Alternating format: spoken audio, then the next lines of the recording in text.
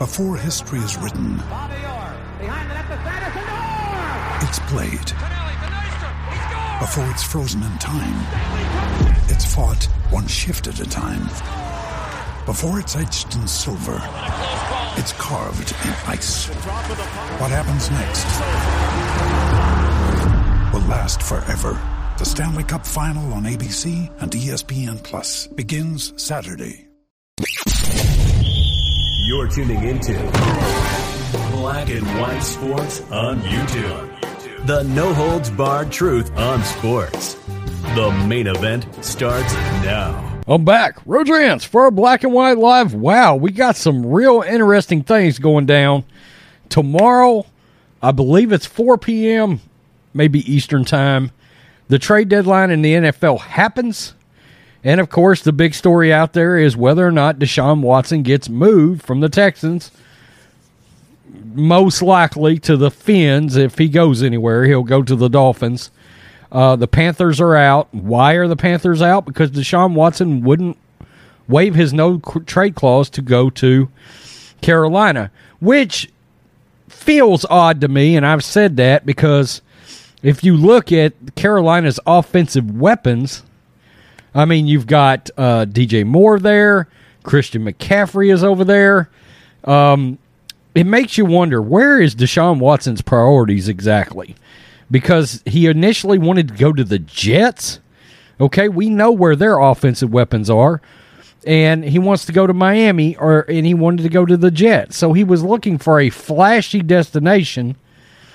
There's some things about Deshaun Watson I just don't get.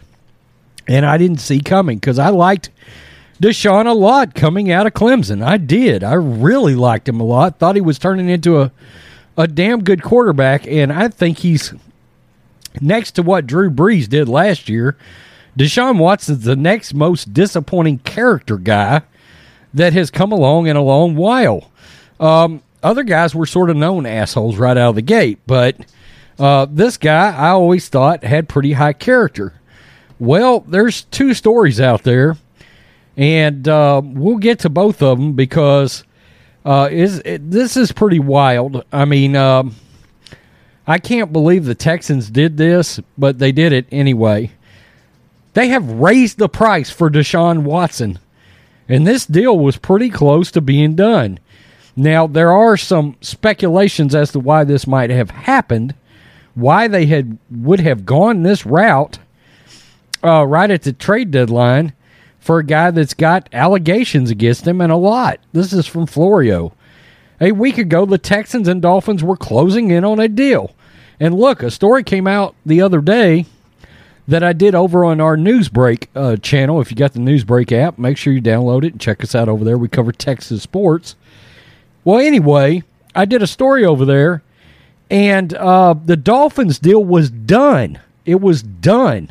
All the parameters have been set for that trade, except Stephen Ross said, look, I want these legal things solved before I will pull the trigger for Deshaun Watson. Well, this is what's going on. Per multiple sources, the Dolphins wanted Watson to settle the 22 civil lawsuits. Okay, well, that's kind of what I said in that Newsbreak video.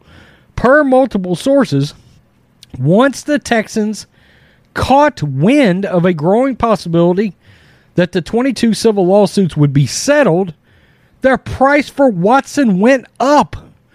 What are you doing? Especially when it comes to the fact that Kyle McNair, the owner, it has now come out, he wants Watson gone as soon as possible.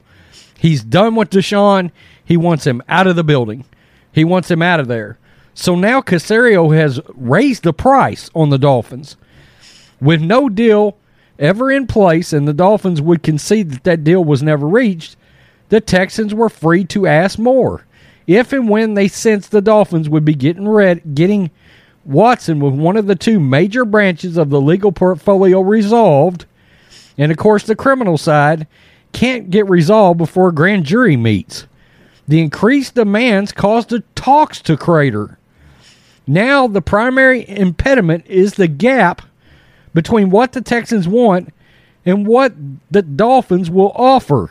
That could change as the deadline arrives because in the NFL, most businesses' deadlines drive action.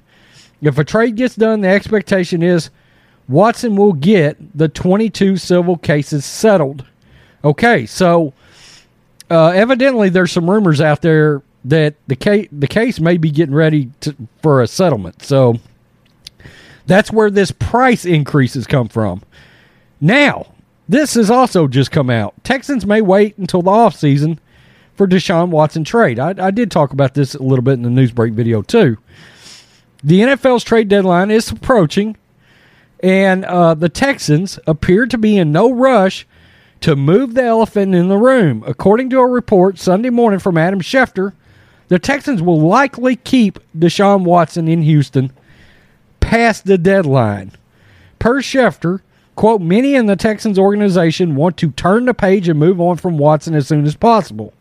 Houston is ready to reopen trade discussions centered on the quarterback in the off-season. Watson being paid more than $17 million this season to linger on the inactive list. The 26-year-old has demanded a trade, and Houston is happy to oblige. But first, the team needs to find someone that will meet their hefty trade demands. As Outkick's Armando Seguero detailed last week, a trade appeared imminent, but then the talks cooled off. That goes back to the Florio story I just did. Though keeping Watson in Houston through the regular season seems awkward, an off-season trade likely leaves the Texans with a better chance of scoring a king's ransom they've been seeking. Right now, only a handful of teams have the necessary cap room to absorb Watson's contract. It would also be tough for any contending team to swap quarterbacks mid-season. And of course, there are still the 22 lawsuits against Watson. With Watson glued to the sidelines, the Texans have been unable to move from the AFC South basement after 8 weeks. They're 1-7 with Tyrod Taylor and mainly Davis Mills playing quarterback. So, wow. They get a little rumor. They're starting to hear that the lawsuits may get settled. So the Texans raised the price on Miami. All the while, your owner is telling you, I want him out. You know, I really like Nick Caserio. I do. He came from New England. He was highly sought after for the last 5 years. Team after team after team came after Nick Caserio, and Bill Belichick kept blocking teams because of how good at player personnel Nick Caserio was. And because Jack Easterby, who had New England ties, boy, he pulls a lot of weight for a pastor. Yeah, I said that. He's not a football guy. But because he pulls so much weight, having been with the Patriots organization, Belichick took a step back and let Nick Caserio go to the Texans. And this is crazy. We get a little rumor that the lawsuit may get let up, so the Texans raise the price. Wow. And effectively killing the deal, it looks like, and sending the Texans to the offseason. Now, I will say this. That's pretty smart in the aspect of, yes, multiple teams may get involved in the offseason. Because if the legal thing's out of the way, look, what if Aaron Rodgers truly decides to leave Green Bay? The Packers could be in on Watson. Denver would be in on Watson. Theoretically, the New York Giants would be in on Watson because we got to remember Watson wanted to go to the Jets in New York. Well, the jury is out, no pun intended, on Daniel Jones right now. So, yeah, a lot more teams might get involved. And Watson might say, oh, the Giants are in New York.